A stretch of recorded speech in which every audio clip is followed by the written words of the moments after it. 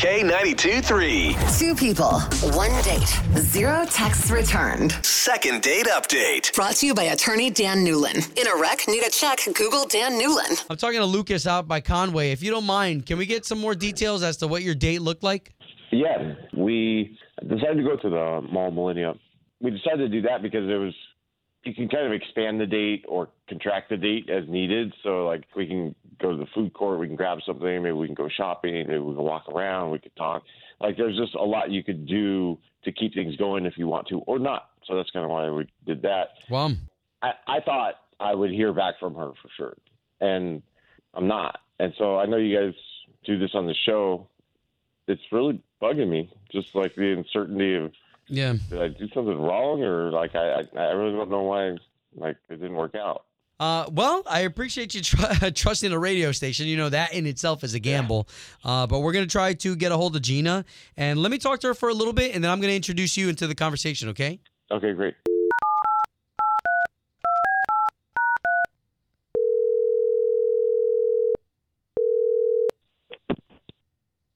Hello? Yes, was hoping to speak to Gina, please. This is Gina. May I ask who's calling, please? Yes. So, Gina, my name is Obi, and I work for the big radio station here in town, K92.3. And I'm okay. I'm calling you today because you went on a date with a guy named Lucas, and here at K92.3, we'd love to pay for you guys to go on another date. Oh, no, that's okay. But thank you so much. Gina, if you don't mind, and I get it that me calling you out of nowhere is probably interesting, but I'm just trying to hook Lucas up because you guys already went on a date, right? I mean, yeah. Okay, are you not interested? Because I'd love to pay for you guys to go on another date. I mean, it's just not really for me, that's all. Okay, anything that I could specifically go back to him with? Oh, man.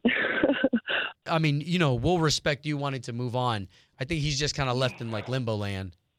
I mean, the thing is like, geez, I don't like to be critical or confrontational with people. I just got the impression that he wasn't maybe as nice of a guy as I thought he was originally, and so I didn't call him back. Oh, wow. Okay, so what did he do? Was there any signs that proved to you that? Okay, so we were hanging out at the mall, and we were just hanging out and chatting, and he was doing this thing where, like, when somebody walked by, he would kind of, like, make up a backstory for them, and I thought it was kind of cute at first, you know, it's kind of funny.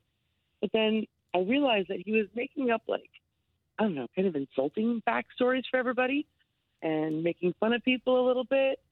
But then I realized he was being pretty fat phobic and, like, nasty, you know? He was making up, you know, mean backstories for people, and I started to feel self-conscious, like someone was going to overhear us. So wait a minute. Okay, so what? You guys were, like, people watching, and he was talking about these people?